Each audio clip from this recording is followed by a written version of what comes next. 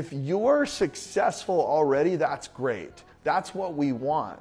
We don't want people that aren't successful. We want people that are successful, but also understand there's way more to life, and also a goal. Like, you achieve a goal. Is that all there is? Like, how many of you have been successful and achieved, and it's like, oh my gosh, there's nothing. What else can I do? This doesn't feel as good as I thought. Like, I was so driven, but now that I have it, now what? I still don't feel fulfilled.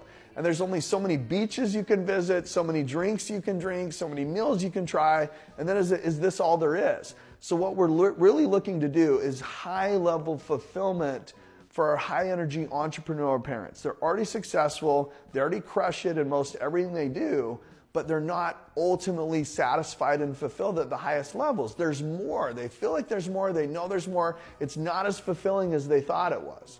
So what we also do is master the art of fulfillment.